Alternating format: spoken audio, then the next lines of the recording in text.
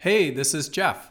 As I reflect on our first 50 episodes, I'm excited to replay this interview with Steven Rogelberg, which is one of my favorites. My company Goalspan works with clients in the US and 12 other countries, and it's my observation that all organizations, regardless of size, type, or location, seem to struggle with meetings. Steven shares very helpful and simple tips for making meetings more meaningful and productive. Hope you enjoy. Hey everyone, I'm Jeff Hunt, and this is the Human Capital Podcast produced by Goalspan. My quest on this podcast is to uncover the deeply human aspect of work. And one of the things that we're faced with almost every day at work is meetings. I'm returning to this topic because, as Josh Little, the CEO of Volley, said on one of my recent episodes, meetings can feel so dysfunctional and the problem can seem so large and intractable that nobody does anything about it. Well, today we are going to do something about it. My guest has literally written the book on meetings and how to turn this problem into a solution. Dr. Steven Rogelberg is an organizational psychologist who holds the esteemed title of Chancellor's Professor at UNC Charlotte for distinguished national, international, and interdisciplinary contributions. He's an award-winning teacher and the recipient of the very prestigious Humboldt Award for his research on meeting. And today we're going to discuss his latest book called The Surprising Science of Meetings: How You Can Lead Your Team to Peak Performance. And by the way, I just finished reading this book and I absolutely love it. I put it on my books list, the recommended books reading list on the Human Capital Podcast website. So you can go there to find it, or anywhere that books are sold. The book was recognized by the Washington Post as the #1 leadership book to watch for. And Steven has been featured on all the major media outlets, including CBS This Morning, Freakonomics, HBR, WSJ, and BBC World, just to name a few. Adam Grant called Steven the world's leading expert on how to fix meetings. And he's currently the president of the Society for Industrial and Organizational Psychology. But before I welcome him on the show, I will share that Steven told me when he's not trying to avoid meetings or being depressed, having attended a bad meeting, he loves mountain biking, hiking, fencing, and watching Formula One racing, and spending time with family and friends. Welcome, Steven. Thank you very much. Thank you for that lovely introduction. Yeah, thanks for helping our listeners try to solve this, intractable problem. Can we say that? I actually don't think it's all that intractable. Just people have to have the appetite to actually do it. So often, we think of meetings as just, or bad meetings as just the cost of doing business. And that's not true. It can be fixed. Well, that's great. And I'm excited to unpack that with you. And before we do, I would love it if you would take us back on the journey of your career. Give us the thumbnail of how you eventually ended up where you are, and also share who inspired you most along the way. Sure. As an organizational psychologist, I'd like to study issues at work that are causing distress, that are very common, and I like to try to find solutions. And when you think about meetings, it kind of fits the bill, right? We have tons of them. People are very frustrated by them. And so I thought research could be incredibly helpful. So that was why I was drawn to meetings. I just saw it as an incredibly practically meaningful question that was just thirsty for solutions. And I wanted to be part of that. In terms of who's been most inspirational in my life, it's such an interesting question. And, as I reflect on it, I don't think there's a single person. I think there's multiple people that they were pieces of who they are that I found inspirational. I generally believe that it's hard to not find something inspirational in everyone you meet. So I would say that it was multiple things from multiple people that have really inspired me to try to do meaningful work to help people. And going back to the very beginning, what brought you into academia and research, and sort of what led you to where you are? Sure. As a doctoral student, I couldn't decide what I wanted to do when I finished. And in many regards, academics allows you the flexibility to pursue multiple paths. So it was the intellectual freedom, the intellectual entrepreneurship that can occur in academics that just allowed me to, basically enact a professional identity that was multifaceted. And that's what, so it was an ideal fit. Fantastic. Now, as we sort of enter into this topic of meetings, some people might say, Stephen, that meetings are so bad. Why shouldn't we just get rid of them? Well, a world without meetings is really much more problematic if you really think about it, Jeff, because the fact is we need meetings. Meetings are where communication, cooperation, coordination, consensus decision-making take place. In many regards, organizational democracy is manifested in meetings. So the absence of meetings creates very meaningful problems. So the goal is not to eliminate meetings. The goal is to eliminate bad meetings. So to eliminate bad meetings points us to what some of the best meeting leaders are doing. Can you share a little bit about what are these folks doing that are getting it right? And obviously, and we're going to unpack the structural aspects of the meeting, what to do pre-meeting, during the meeting, post-meeting. But before we do that, maybe share a little bit about what these best meeting leaders are doing. Sure. In my interviews with thousands of individuals about the best meeting leaders, there's one description that seems to emerge associated with effectiveness, and that's a leader fully embracing their role as a steward of others' time. This notion of stewardship is very meaningful. When you're a steward, the thought of people leaving your meeting thinking that was a waste of time is very upsetting to you. When you're a steward, you commit yourself to spending a few minutes to actually prepare for the meeting. When you're a steward, you don't go to a meeting with the only hope of hearing yourself speak. You want to elevate other voices. So this notion of stewardship underlies the effective leadership of meetings. It's just plain respectful as well, isn't it? It's the best leaders have the utmost respect of the people that they work with in every aspect. And what you're really describing is respect for people's time. Yeah. Interestingly, we often adopt a stewardship mindset when we're meeting with key stakeholders, because we would never want those people to leave our meeting saying it was a waste of time. But for whatever reason, when it comes to our team or our peers, we just don't have that same mindset. And that's highly problematic. Yes. And I think what's coming to mind for me is when you think about other stakeholders, maybe the example is the customer. Like we're going to be highly respectful of their time, and we want it to be efficient because there's consequences. Yeah, there's consequences. Whereas if I'm a mediocre manager holding lousy meetings, there might not be consequences if I can hide or fly under the radar, right? Yeah, but I would say there are consequences. Those individuals that progress effectively through organizational levels, they have a keen ability to work with and through others. And that takes place in meetings. So while we might think that our behavior in meetings doesn't really matter, to me, it's an incredible differentiator. If you're that leader who can effectively navigate a meeting, that's going to be incredibly helpful to you.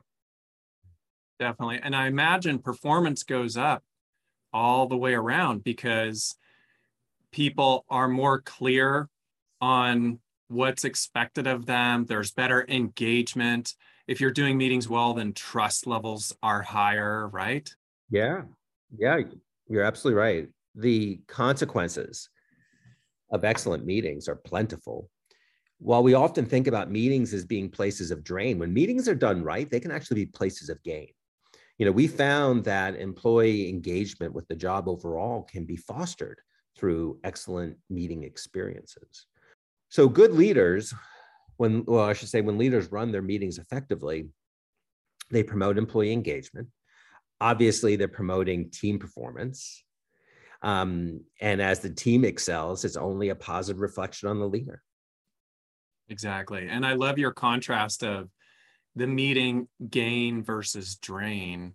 Yeah. And share too a little bit about when you leave a draining meeting, doesn't that have an implication on your, like, what's next for you? I mean, for me, just as an example, if I leave a bad meeting, I'm like sitting there ruminating on that for a little while. I would love to just kind of take that out of my brain and move to the next project, but isn't that a thing? It is. It is a thing. It's called meeting recovery syndrome. Wow. And when we have a bad meeting, it does indeed stick with us. We do ruminate, and it actually affects our productivity post-meeting. All right. So if we were to dissect meeting behaviors and talk about best practices from your book and your research, talk to us about pre-meeting, during meeting, and post-meeting practices. Okay. So much of effectiveness can actually be predicted based on some of these meeting design decisions made. And first and foremost, it starts with meeting size. Larger meetings are fraught with different problems. They tend to be rated quite poorly.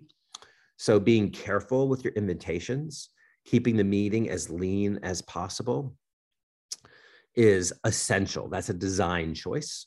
And obviously those people who are secondary to the meeting, if we give them opportunity for input, we provide them with notes afterwards, they're going to be okay not going to the meeting. Compelling agendas are really obviously a meaningful design characteristic. I actually have an innovation in agendas. Would you like to hear that? I would love to. Okay. So most agendas are framed as a set of topics to be discussed. What I want to challenge a meeting leader to do is to consider designing your agenda as a set of questions to be answered. And by doing so, you now have to think about the meeting, right? You have to think about really what you're trying to achieve. You have a better sense of who to invite to the meeting, right? They're relevant to the questions. You know if the meeting's been successful, the questions have been answered. And if you just can't think of any questions, probably don't need to have a meeting. Exactly. Another design decision is setting times properly. We know that there's this phenomenon called Parkinson's law, which is that work expands to fill whatever time is allotted to it. So if you schedule a meeting for an hour, it will take an hour. But we can actually use this to our advantage, right? We can start scheduling meetings for 35 minutes, 42 minutes, whatever it is, and we will still get it done and be able to return time to other people. And I guess the final design issue I'll mention here, and it relates to virtual meetings in particular, is the importance of having video on during these meetings. Video on improves presence and improves engagement. So these are all things obviously critical to meeting success. Now, there is considerations around fatigue, however, what our research shows is that fatigue doesn't seem to really kick in if it's an excellent meeting. And so the video in and of itself is really not the fundamental problem associated with fatigue. It's just a bad meeting drains the heck out of you. So that's probably the fourth design choice I would advocate for. Video fatigue is such a real thing. And obviously with the last couple of years of COVID, people are feeling that, and it's potentially adding to burnout and some other problems that people experience in the workplace. But one of the things that I've heard you mention that I really like is leaving video on, but turning your view of your own video off, right?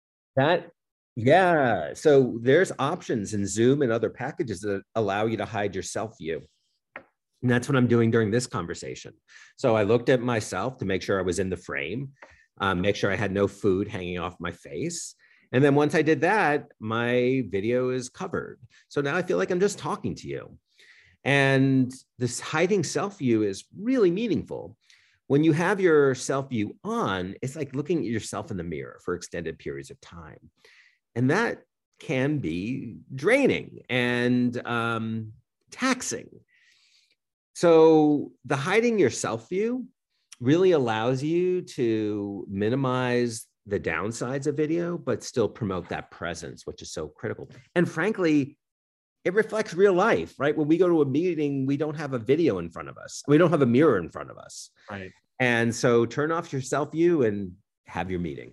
I love that. I love that. What about during meeting practices? So we show up, what should things look like?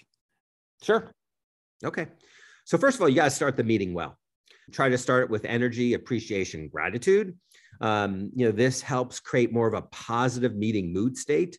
And that's actually a thing. The best predictor of attendees' mood in a meeting is your mood. So when you bring kind of that more positive meeting mood into it, basically the whole meeting, it will start to take on a different tenor, and which results in better decisions, more careful listening, thoughtfulness.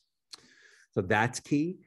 I think, this also goes to facilitation, kind of like what a great job you're doing here, right? So when you think about, you're facilitating a conversation, well, a meeting leader's doing the same thing. So that meeting leader actively facilitating, making sure they're gaining lots of voices. If it's a larger meeting, encourage people to use the chat. Chat's a fabulous option for building inclusion. And then I'd say another during the meeting practices that matters, diversifying the meeting experience. Right now, almost all meetings look the same. And, so people kind of habituate to it. So one practice, for example, that has great promise is to leverage silence in meetings. So research shows that groups brainstorming in silence actually generate nearly twice as many ideas. And those ideas tend to be more creative and innovative. So why do you think that is? Why would groups brainstorming in silence outperform those brainstorming with their mouths? What do you think? When I'm listening to somebody else talking, I'm processing what they're saying rather than what I'm thinking about the issue. I love that. And so you're able to think independently. Everyone's able to, in a sense, talk at once, right? There's no waiting your turn. And that's the ideal situation for brainstorming. Or, if you go back to what I said earlier about having agendas framed as questions, right? We could put those questions on a Google Doc and people could have at it. And then after a short period of time, the meeting leader can look at it, see if there's some themes, they can debrief in real time, or it might be the case that they circle back with the group at a later date after they've digested it. So silence is just a nice example of trying to diversify your meeting experiences. So those are some of the things I think help for the in-meeting piece. And I'll just add one more thing that you mentioned in your book that makes the case for leaving video on, which is this concept of social loafing. Can you just say briefly what that is? Sure. Social loafing is the idea that we reduce effort in the presence of others. It's kind of a diffusion of responsibility. And this effect is stronger when we feel anonymous. So when the video is off, we feel quite anonymous. And as a result, we tend to multitask throughout the entire meeting. So video, you can still multitask with the video on, but it's clearly harder. So having that video on is, it just creates that engagement and presence. But I will say this, Jeff, that if you're going to tell people that your video is going to be on, you better run a darn good meeting, right? Because the responsibility is on you to make sure that you respect the gift of time that people are giving you. And now we've circled back to that notion of stewardship. Yep, that makes sense. All right, so now we've wrapped things up in the meeting. What about post-meeting practices? What should and the wrap up of the meeting? Because that's one that we really didn't cover. No. So first of all, end on time. Our research shows that while starting a meeting late is not well received, ending a meeting late is horrible. People absolutely can't stand that. End meetings well. And basically what that really speaks to is the idea that meetings need a closing. They should have a finale, right? where things get wrapped up. So really with 5 minutes left in the meeting, that's your time to stop and say, all right, here's what we talked about. Here's what we decided.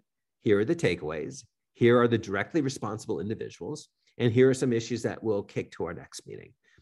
Basically your goal is to make sure that everyone leaves your meeting knowing exactly what was accomplished and next steps. I would also ask you to comment a little bit on this concept of peer-to-peer accountability in meetings versus this traditional structural accountability of superior subordinate or manager employee accountability. Are there ways that we can leverage meetings, Stephen, to maximize the opportunity for peer-to-peer accountability?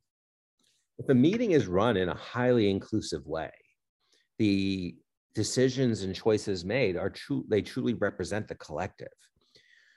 When we have our closing and we recap those and we decide and we identify the owner of all of them publicly, then that peer-to-peer can't help but kick in. The key, though, is making sure that the process was highly inclusive. So therefore, if you don't do what you said you were going to do, you're not just negatively affecting the supervisor, right? Because the meeting was inclusive, you're affecting everyone. And that's where you have some of that good peer-to-peer pressure. I see. I've heard that there are a lot of organizations that have struggled with trying to do hybrid meetings well. So in other words, you have a group of people that are in person, some are back in the office, some are virtual. Like, do those work? Yeah. Our research doesn't paint a lovely picture of hybrid meetings. Ultimately, those attending virtually, they tend to have a different experience. They just don't have that same level of inclusivity. Sure. They represent an out-group of sorts, with those present being the in-group. The meeting rooms are not truly designed with hybrid meetings in mind, right? So let's say we flash forward into the future. Imagine a conference room where at each chair is a virtual participant or a real participant, right? That's a different type of a meeting room structure. We are there, but we're not there practically in most organizations. So, and if you're a leader and you're leading a meeting and it's a hybrid meeting, you have to level up your skills. It's much harder, right? It's much more challenging to make sure that those people who are remote are included. So basically, hybrid meetings can work, but typically they don't work. And that's due to the physical environment and the lack of skills of the leaders. Is there anything that non-leaders can do about bad meeting culture? So if I'm listening to this podcast and I'm somebody that is an attendee of bad meetings and we have bad meeting culture, what can I do? Yeah. Well, that's part of the problem. Right? Attendees are basically relinquishing their power when they enter into a meeting. And that's where a lot of the frustration emerges. But there's still some things you can do. First of all, you can make sure that you are a model attendee, right? Behave fantastically well, listen, keep it concise, don't dominate. You can also engage in shadow facilitation, right? You can do things such as, Sasha, I know you were working on something like this. Was there anything you want to add, right? So they can actually do some facilitation behind the scenes, which is wonderful. And then finally, while we often spend a great deal of our time griping about the meetings we're in, it's often the case that we're still part of the problem for the meetings that we lead. So make sure your house is in order. Make sure that you're running your meetings with stewardship, right? We can all find some meeting on our calendar that we lead. So while we could be held captive in other meetings, let's just make sure that we're doing a great job in ours. And hopefully over time, our excellent meeting practices will become normative. I love that. I love that. We're going to shift into some lightning round questions. I'm going to ask you some quick questions. You just give me a top of mind answer. All right. First one is, Stephen, what are you most grateful for? Well, the answer that came to mind immediately was everything. I'm just one of those people. I gratitude comes pretty easy for me. And so I get grateful for most anything. I'm grateful my pug is no longer barking. I'm grateful for the opportunity to chat with you about a passion area of mine. And so I tend to always find something I'm grateful for. What's the most difficult leadership lesson you've learned over your career? For me, I overweighted the feelings of cohesion over productivity. So when I would lead a group of very diverse individuals, sometimes I was afraid to address certain topics out of fear that conflict would emerge. And I recognized after some time that my job as a leader is actually to create that positive turbulence, allow those conflicts to be discussed in a safe way. So that was the leadership lesson I learned that I think has been very helpful. Who is one person you would interview if you could, living or not?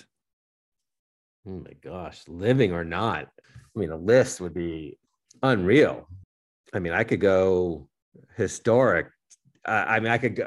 Oh my goodness, there's so many. That'd be fun, huh? Yeah, that would be a lot of fun. I mean, I'd love to go from Moses to Albert Einstein to, hey, let's throw Jesus in there, Muhammad in there. I mean, there's so many fascinating people. I revel in learning from others. And so the thought of having meaningful conversations to understand what people experienced and the choices they made, that's pretty exciting. Do you have any top book recommendations? Well, I assume you mean besides mine. So I tend to read fiction. I read a lot of journal articles, so I tend not to read much nonfiction other than my, the kind of the scientific work.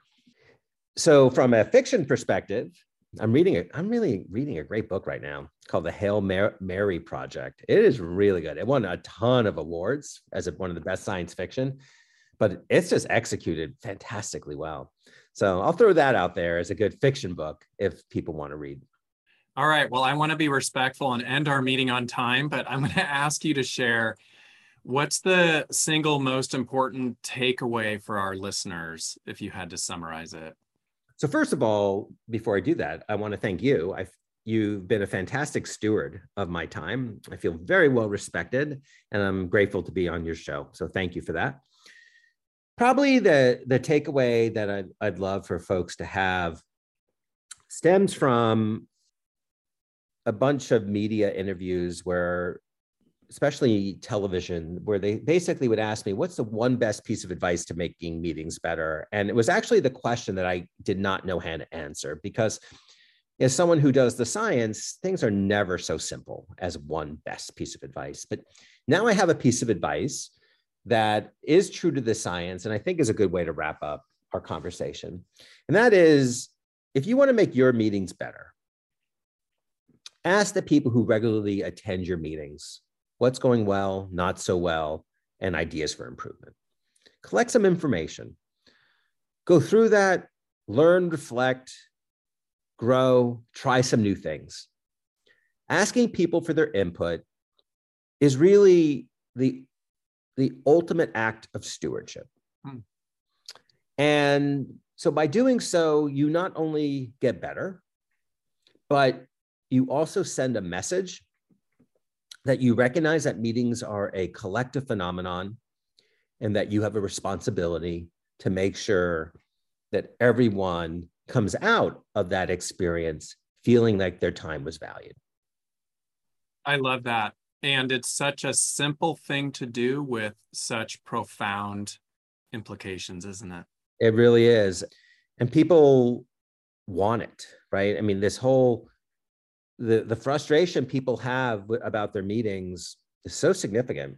So if you're a leader that actually is trying to do something about it, that really reflects well on you. No question. Stephen, thank you for coming on the show and sharing so much wisdom. I loved our conversation. Well, thank you. I really appreciate it. Thank you so much. And I hope our paths cross sometime. Thanks for listening to the show this week. We release new episodes every other Tuesday. Let me know what you thought of this episode by emailing humancapital@goalspan.com. Human Capital is produced by Goalspan. Subscribe wherever you get your podcasts. And please share this podcast with your colleagues, team, or friends. Thanks for being human, kind.